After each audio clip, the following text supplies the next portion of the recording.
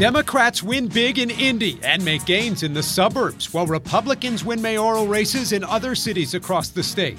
So what, if anything, does it mean for 2020? And how will this week's elections shape the future of Indianapolis? We'll talk with Mayor Joe Hogsett and State Senator Jim Merritt, plus Congressman Andre Carson and Jim Banks on the impeachment inquiry, and Governor Holcomb shares his thoughts on the big sale at IMS. It's all ahead this Sunday in Focus. Exploring the issues that matter most in Indiana. This is In Focus with Dan Spieler. It got ugly in the final days of the campaign, but in the end, it wasn't even close. Mayor Joe Hogsett easily winning re-election to earn a second term as Indianapolis mayor. Our Colby Thielen has more. Mayor Hogsett credited bipartisanship, saying that he wouldn't be in the position he is now if he tore people down. Instead, he likes to focus on building people up. In that victory speech, he took a minute to thank his family, everyone that helped out with his campaign, and most importantly, the voters. He spoke very little about challenges facing the city. Instead, he focused on history, those who settled here and worked to make the city what it is. He told the audience the differences between citizens will only make the city better. We grow stronger from our distinctions of culture, race, and sex. We grow wiser in our different opinions, beliefs, and religions. It was a disappointing night for Senator Merritt. In his concession speech, he told the audience that he felt the campaign brought up a lot of important issues, including crime, infrastructure, and potholes. But in the end, the campaign didn't seem to connect with enough voters. He said the 10-month effort for office, though, will make him a better senator. This is why I ran for the job, is I wanted it on my own shoulders. Right now, I'm one of 150 over there. I wanted to make the impact to make Indianapolis a great place. And the mayor has a great perch to do so. The two talked about how they've known each other for 40 years now. Senator Merritt said that he's going to continue to use his seat in the Senate to make Indianapolis a better place to live, while Mayor Hogsett encouraged him to take what he's learned on the campaign trail and make it the forefront of his Senate agenda. In downtown Indy, Colby Thielen. Colby, thanks. Here's the other big story in Indianapolis, the balance of power on the city-county council. 4 years ago, voters gave Democrats a 13-12 edge, but this past week, Democrats won all but 5 council districts. We asked Mayor Hogsett about that new dynamic when he came to our studios the morning after the election. I think the last 4 years we've accomplished a lot. Public safety, infrastructure, educational opportunity for Marion County residents, economic development.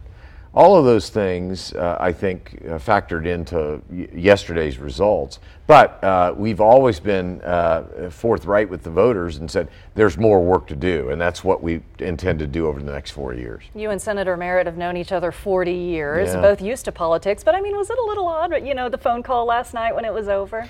Jim was very gracious, and it is a little strange having known Jim from our days at IU together.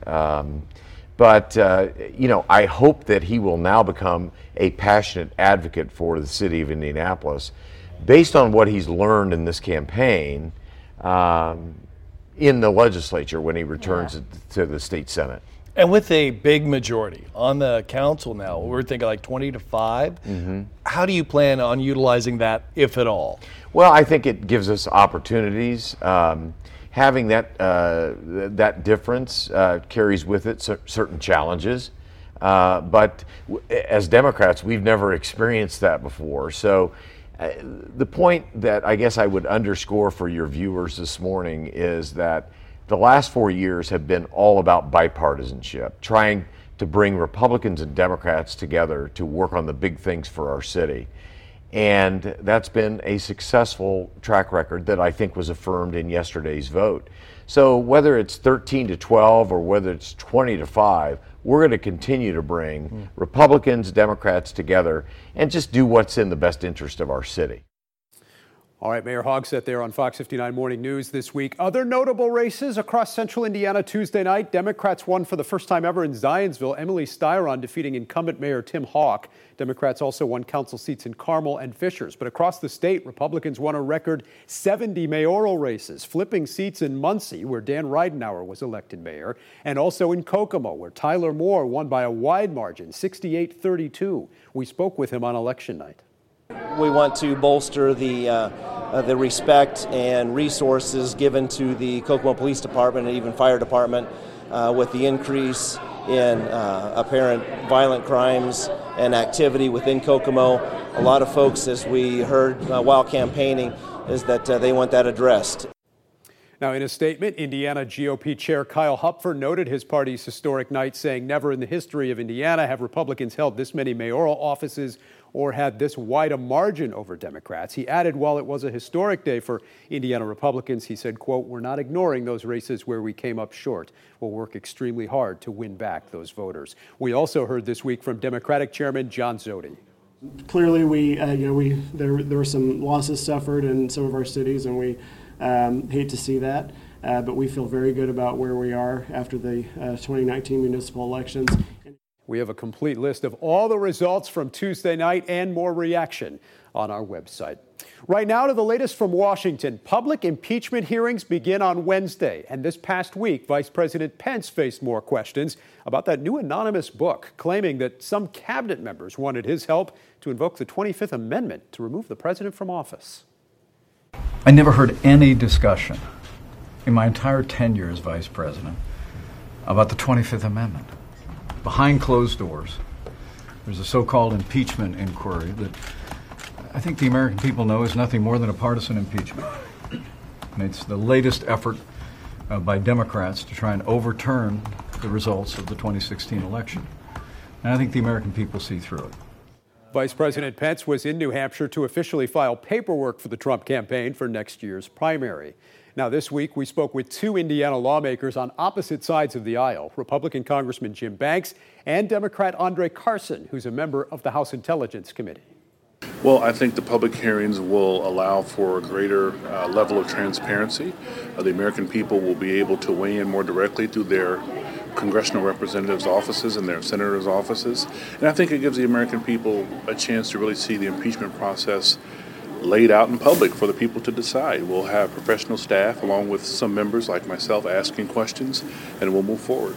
I think the fact that the president was bold enough and reckless enough to use your and my taxpayer dollars, approved by the House and Senate, to try to leverage it to put pressure on the Ukrainian government to spy on a political rival. I don't have a lot of faith in the process. I think the process is a sham to begin with. This president at this point hasn't been accused of any high crime or misdemeanor, and that's what the founding fathers put in the Constitution to justify impeachment. And so far, we haven't even gotten to that point. The Democrats are holding hearings in search of reasons to impeach the president. They still don't have that yet they're moving forward with the sham process. Do you think the whistleblower's name should be released? Well, I think that the American people deserve to know his background, his motivations. I mean, what we've learned so far is we probably do know who he is. We probably know that he's associated with Vice President Biden. He's a Democrat operative and appointee that was a holdover from the Obama administration. We've sort of concluded that he has political motivations for why he came forward as a whistleblower. But at this point, we've all read the transcript. I mean, President Trump has been very transparent. He released the transcript of the phone call. All of us are just as qualified to be a whistleblower because we've read the transcript as what this guy is. So I do think it's fair to expect that while whistleblowers should be protected, that doesn't mean that they can remain anonymous, especially if they have political motivations that are associated with why they're coming forward, and I think that's the case here. You know, there's a reason why we have statutes that protect whistleblowers. I think this is a kind of bullying that is unacceptable, it's un-American, and it is intended to discourage other whistleblowers from coming forward. We have to protect them at all costs. All right, up next, impeachment and the election. One Indiana Democrat running for a newly open seat in Congress says he's against the idea of impeachment. We'll talk about that. And Mayor Pete's poll numbers on the rise in Iowa. We'll show you those numbers and talk with one of our panelists who was just there in Iowa covering his campaign for president.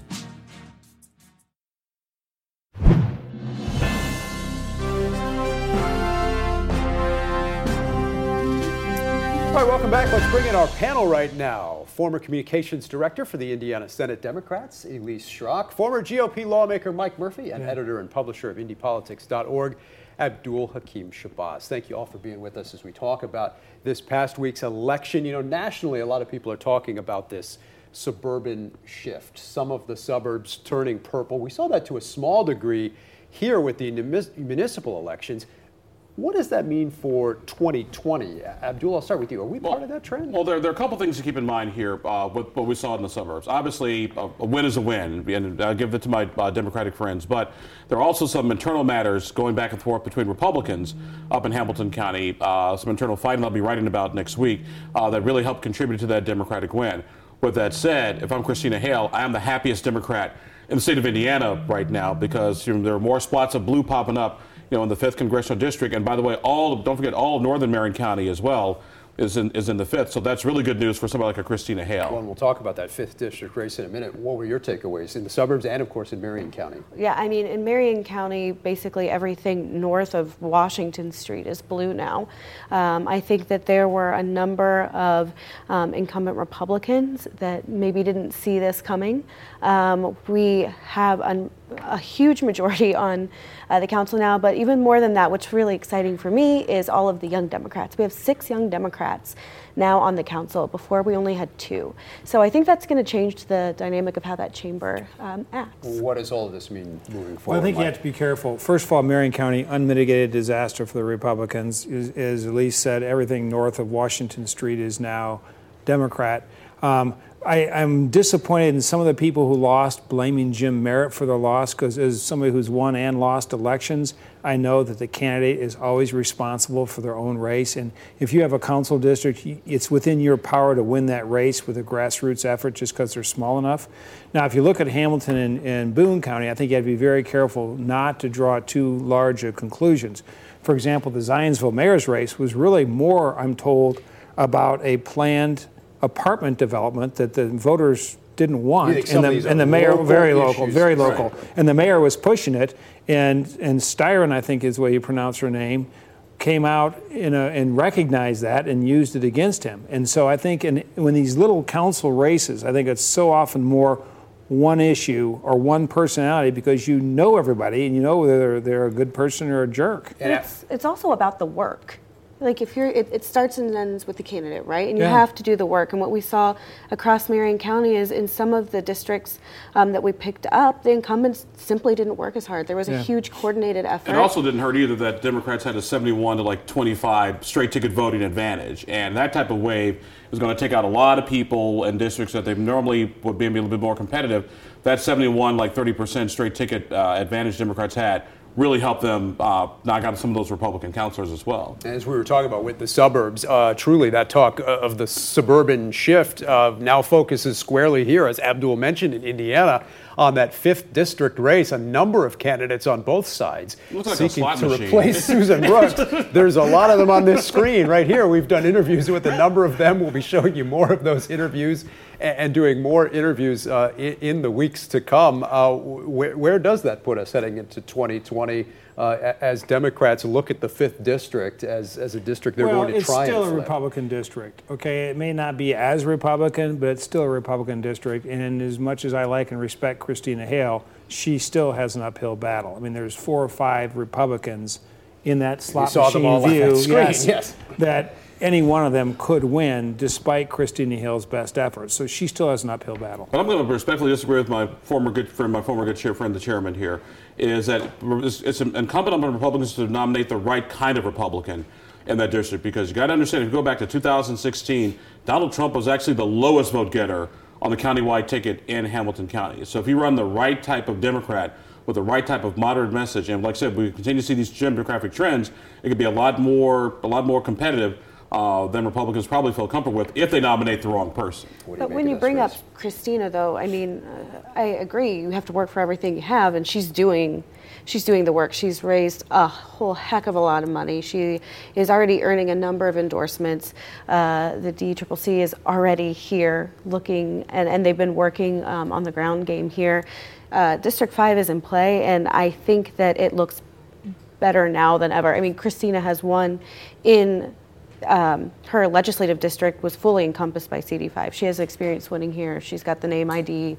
I think it looks very favorable. As you guys point out, a lot of national dynamics that will likely play out in a race like that in a presidential election year as well. Also some news in the 1st District in northwestern Indiana this past week. Longtime Congressman Pete Visclosky announcing on Twitter that he would not be running for re-election next year. Later that same day, the mayor of Hammond, Tom McDermott, announced he would be seeking the nomination for Congress in the 1st District.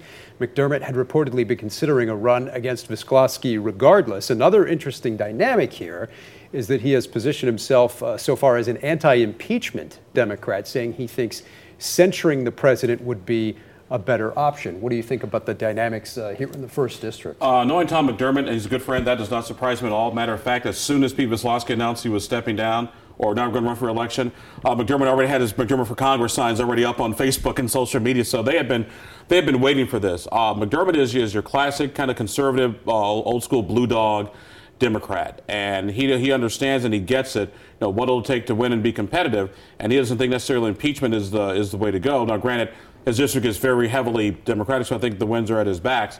But I think he's playing it smart in this sense that impeachment isn't going to necessarily win the hearts and minds of some of those kind of Democrat Trump supporters out there. Senator Melton says he was asked about this race and says he's sticking with the race for governor. What do you make of that impeachment dynamic here in this? Well, in this first race? of all, I'm disappointed that Visclosky's leaving. He was actually very helpful to the Republicans when Mitch Daniels was governor, for example. There's never a good time to leave, but he's leaving at the height of his power, frankly.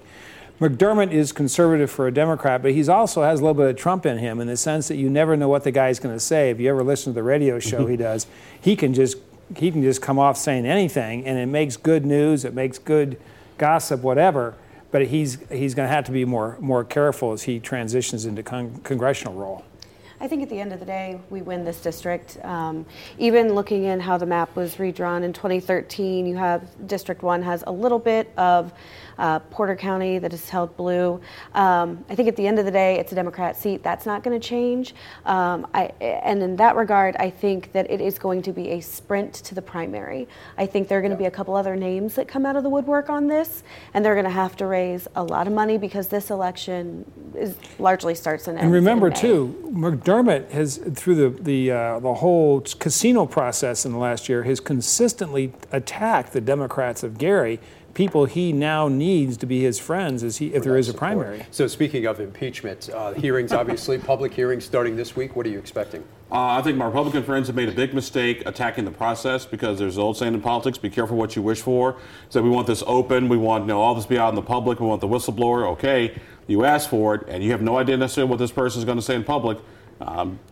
It's going to be must-see TV. But you can't. The reason the Republicans have attacked the process is because they cannot effectively in good conscience, defend the president and his actions. And so, rather than oppose the president, they attack the process. Does it move public opinion to have these play out on television next week? I think it will. I think that by having some of his top staff not answering the call to the hearings, not being forthright and coming into being part of that conversation, what you're going to see is the majority of the committee is going to be able to lead that narrative.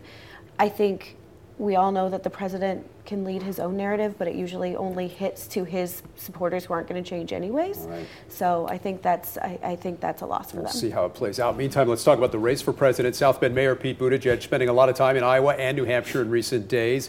We spoke with Adam Wren, who was covering the campaign in Iowa, about some of these latest poll numbers from Quinnipiac. We'll show them to you here that have Mayor Pete Buttigieg now within 1 point of the lead in Iowa, right behind Elizabeth Warren. One of the first things that he said on the bus was he sort of walked back this idea that it was a two-way race with he and Senator Elizabeth Warren from Massachusetts. And yet the whole weekend, he sort of indirectly took some jabs at her, her message about fighting And so he clearly, even if he walked back those comments, clearly believes that this is shaping up, at least in Iowa, to be a two-way race. What do you make of some of those polling numbers and Pete's chances here of perhaps even winning Iowa? I think that's it's fantastic for Pete. I mean, he's been the underdog for a long time, but he's gained and kept momentum going since the time he announced. I do think that the slight underdog plays well for him, so that number 2 spot is probably a sweet spot for him. Mike? Well, I think it's good for Pete. It's probably good for Indiana and good for the media to follow Pete through January at least. All he has to do is come in the top 3, but he cannot get the nomination without the African-American vote, and he's almost 0% in the African-American vote. He's got to solve that problem. You've got Mike Bloomberg. And exactly for president exactly. Now Mike Bloomberg, who's filed paperwork in Alabama to kind of keep those options open. To me, that's total complete game changer going forward, because there's still a lot of Democrats who are undecided. They're not crazy. They may like some of the people in the field, but they're not in love with them. We'll see where it goes from here. All right, coming up next, we're talking about the big sale at IMS this past week. Governor Holcomb sharing his thoughts on the Speedway being sold to Roger Penske after this. Think about what this track has meant to Indianapolis and with the other sports teams, and I want to be sure that we carry our load here. Huge news this week at IMS. Racing legend Roger Penske is buying the Indianapolis Motor Speedway and all of IndyCar from the Holman George family. This week we got reaction from Indiana Governor Eric Holcomb. A transaction like this might cause some people to be concerned. I'm just the opposite. I am so excited about the next 100 years. We have much more reaction on our website from the town of Speedway and others in the community reacting to this very big news at IMS. Stick around. We'll be right back with this week's winners and losers. All right, time for this week's winners and losers. Abdul. Big winner, Tyler Moore, Republican, who won in Kokomo. 12 years Democratic rule in Kokomo. Biggest losers right now, my Marion County Republican friends. I love you guys, but you got to get your act together. All right, Mike. Loser has to be Donald Trump, fined $2 million for illegal use of his foundation. And the winner has to be AIM. They have to train 48 new mayors for the state of Indiana, replace 8 board members, 1 officer. It's really going to be in their hands to give us a well-qualified group of office holders. Elise? My winner is the city of Goshen. It's a third Latino in population. They, for the first time, have Latino representation on their council with Councilor-elect Democrat Gilberto Perez.